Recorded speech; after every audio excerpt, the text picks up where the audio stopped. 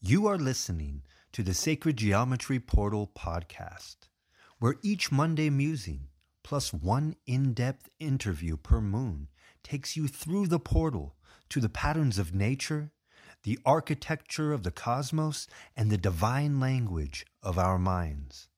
Your host, Elizabeth Diane, expands your perception of the world and the awe of creation.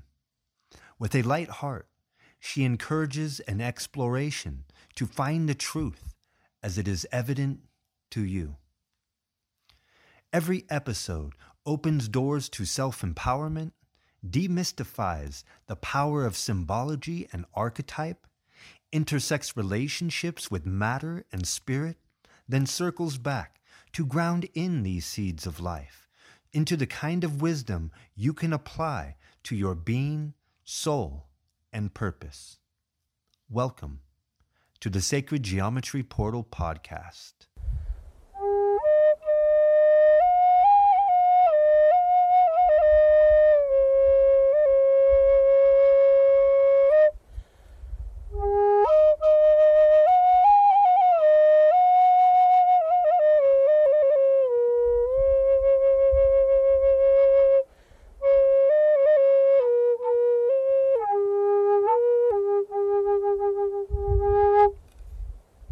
Hello, Sacred Spheres. I am grateful to be bringing you this Monday musing, the things that I've been musing upon over the last few days that relate to sacred geometry, the patterns of the cosmos, the architecture of the universe, and nature, of course, and how we're connected to it all. And I got to spend this weekend on the Pit River with one of the Pit River people who has been doing ceremony on their land for, like over 10,000 years. They were never moved off of that land, and it was such an honor to be there. And along with that were a collective of Aztec dancers. I really respect and honor their teachings because they have the understanding, as do I, that sacred geometry is the patterns of nature, the patterns of creation, that it's all about relationship and proportion, and they aren't getting as mathematical about it, which is fine, although I think that, the pyramids were built with these understandings of the math behind the sacred geometry, or using sacred geometry really as math, as a calculator. They've carried the deeper understanding of alchemy, and the alchemy as creator has used it to bring this world about. So in addition to just being there for ceremony, it was a wedding ceremony. And we started with a sweat lodge, and that sweat lodge was guided by, the prayers for their blessing of their wedding. And there were 111 stones on the fire, or in the fire, and then brought into the lodge. And the 111 is really because of it's the number of 3. And I thought that was interesting because I kept seeing triads when we were getting prepared. I kept going, what's up with the triads? And, then he's talking in the lodge about why he chose to have 111 stones. And they were all from the area. They're all volcanic rock. And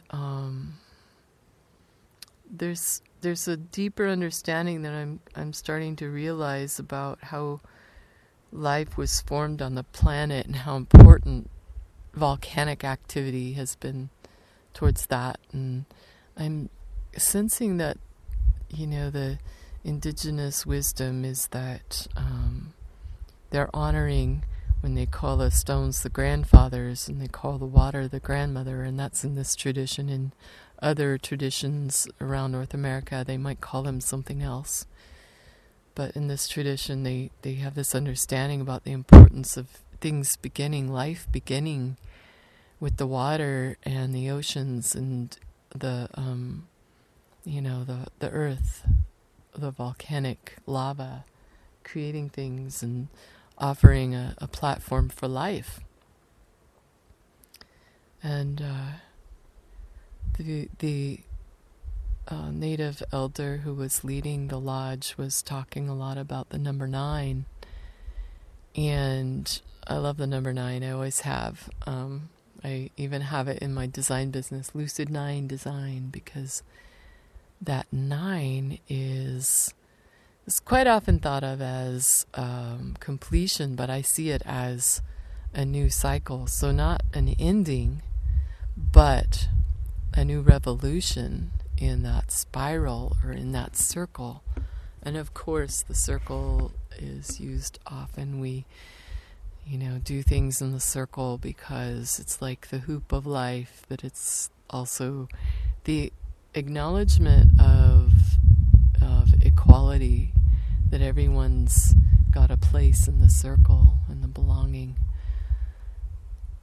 Yeah, and then the Aztec dancers dance later, and they put out in the sacred fire in the center, they put out the 4 directions in, like a cross, but it reminded me a bit of a Maltese cross. But this is, I think, where symbology is used by different cultures based on slightly different understandings, or maybe they received a vision and they construct that cross slightly differently. But it still relates to the 4 directions. It still relates to Earth grid lines crossing at 90 degrees and light. Photons with containing a packet of both a magnetic wave and a electric particle wave that cross at 90 degrees, and that produces light, and it's a reflection of what we are in our eternal nature. So it was just like really cool to sit with how ceremony is done, acknowledging sacred geometry and number in a way that is a really deep understanding of creation and our connection to life. And a lot of honoring, and I think all of that honoring is just a way of being that helps us to become the best humans we can, helps us to evolve and rather than devolve. So, for example, when the ceremony involves a lot of gratitude, you can look to Western science and recent studies of people like Greg Braden, or who else? HeartMath Institute, where they're showing that the energy field in the physiology of the body shifts with gratitude and stimulates the neurochemistry that our systems need to thrive and to heal. So it's all interconnected, just like sacred geometry. The other reflection I had that I wanted to share, and the reason I played some of the native flute in the beginning of this Monday Musing, is that I was thinking about the circle, but I was also thinking about the line. And in sacred geometry, how the straight lines are considered masculine and the circles are considered feminine. But in this case, I wasn't relating it to gender or polarity. I was just realizing that, here I am surrounded by a bunch of conifer trees that, to my perception, look completely straight. They're so straight and tall and vertical. And my flute is, a straight line. And the column of emptiness in it, that where the air, the breath goes through is straight.